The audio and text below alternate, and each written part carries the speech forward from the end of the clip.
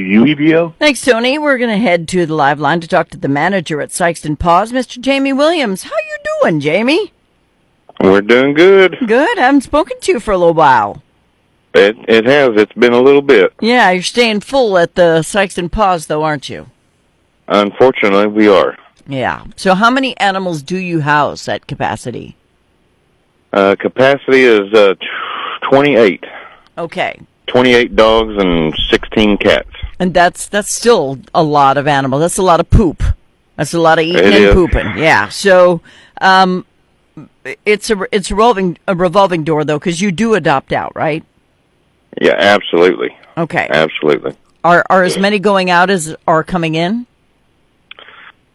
I would love to say yes, but adoptions are slow.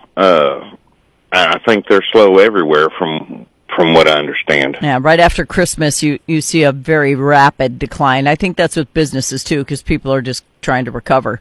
But you're probably going to see an uptick in relinquishing too a couple of months after Christmas when people realize they just didn't know what they were getting into with their dog or cat or whatever. Unfortunately, that is a trend, and it's a very sad trend. It's so sad. People really need to educate themselves before gaining ownership of an animal. Mm-hmm. It's a life just like a child or an adult, whatever. I agree. My animals are more spoiled than most people's kids. But, I liken it to the time I went camping in Glacier Park. I spent one night in a tent. I got up the next morning and threw all of my crap in the garbage can, got on my bike and went home. I was like, screw it. I'm never doing this again. Thought I knew everything about it. It was horrible. I'll never do it again. But adopting an animal is a big responsibility, but please do it. And if you can't, and you'd like to, you can still help, because you have needs at the shelter that aren't just necessarily met by donations or even by grants or funding or whatever you might get. There are things that you need that people could probably afford to bring you. Absolutely. I mean, probably the biggest way someone could help is simply by donating some food, which in our case we feed pedigree chicken, and then Purina seafood for the cats. Mm-hmm.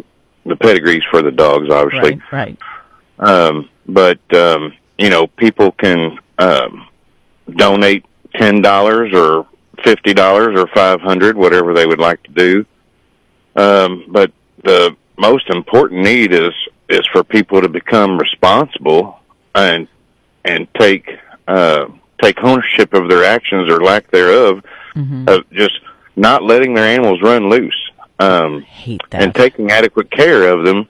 If they are going to have them, like you said earlier, having a dog or a cat outside and in these low of temperatures, it's you have to make it to where it's legal. I would love to take the person who puts their dog and chains it to a tree when it's this cold and put the dog in their bed and chain the person to the tree. I realize people are more important, but I would like them to experience it for one night.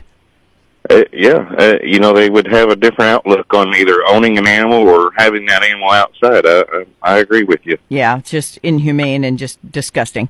All right, so pedigree is like $16 to $20 a bag, so that's a big expense for you because dogs eat a lot. I have a 100-pound German Shepherd. I never in my wildest dreams dreamt I would have to buy so much dog food, but she eats a lot. I have her on Purina 1 because that's what the expert said is best for her breed, but you have to keep your animals on one kind of food. That way their digestive system doesn't go wacko. Exactly. Yes, ma'am. It's, and anything would be accepted, donation wise, as long as it's in a sealed bag. However, like I said earlier, we only feed the pedigree chicken, but we can help if it's okay with whoever's donating the food.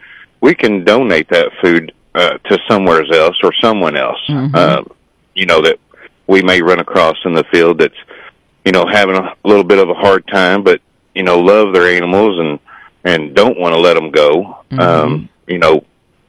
If we have spare food, we would absolutely, donate that, those brands that we don't use.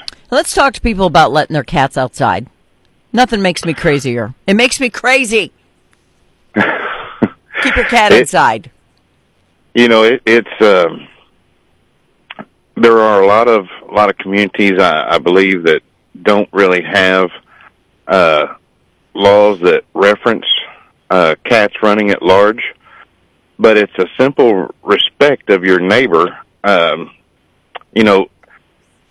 That part. One cat's all, they belong inside, in my opinion. That is mine too. But if you're going to have an outside cat, you need to take whatever means necessary to not let it run at large, not let it defecate on other people's property, climb on other people's cars, get in their garbage. Yeah, exactly. And it's just kind of crazy, really. Mm-hmm. When I wake up in the morning and there are cat paw prints on my car, as much as I adore the species, it makes me so mad. So my cats never, ever go outside, because once upon a time when I did let my cat go outside, she only lived to be like 4 because she got run over by a car. So I think they belong inside, but that's just me. So if people want to donate to you, Jamie, how do they do that? Well, you can simply call Sikeston Paws at 573-471-7387 and, discuss how you would like to donate. And we will certainly make whatever means as easy as possible for you. Okay. People can even donate over the phone, like monetary. We use a Square product, so we can input the people's credit card information in there, and then we can actually text them the receipt if they can't get out or don't want to get out because it's cold or hot or whatever it may be. Mm-hmm. We can do that. And if you want to donate food, if we're not here, you can just simply set it outside if you would like. We would like to be here when you donate, so we could tell you thank you and all that good stuff. And what are your hours? Well, we're here 8 a.m. through 5 p.m. Monday through Friday, excluding holidays. But on the weekends, we have a crew that come in and clean and feed also. So someone's here 7 days a week, and now they may not be able to hear you, especially in the morning time, with all the dogs, barking and carrying on. Mm-hmm. But we will definitely see it and get it and get it inside. Awesome. What about blankets, washing machines, paper towels, cat litter, stuff like that? You need it all, right? Absolutely. We have received a big donation from a company. I probably shouldn't say their name on the air, but with cat litter. We have received a lot of towels also, which is very thankful. Mm-hmm. But yeah, anything. Now the towels, or the sheets, whatever, if they're frayed, I would refrain from bringing, damaged right. towels and sheets, just because the dogs and cats, they're likely to get tangled up in there, and then we're going to have to throw them away and if anyway. There's a hole, they'll pick at it. But I've got 30 seconds left, Jamie. So if people want to help, obviously they can get to you. What's your physical address? It is 1900 1900 Compress Road, Sikeston, Missouri. Okay, so if you can help out with Sikeston Paws, they are a full house, no vacancy. Manager Jamie Williams would love to have you help Sikeston Paws if you possibly can, and make it your New Year's resolution to just, add an animal to your list of things to care about. Jamie, thank you. Thank you. You're Please very get your pet spayed and neutered. Oh, my God. Please get your pet spayed and neutered. Thanks, buddy. Bye. Thank you. You're welcome. Bye-bye.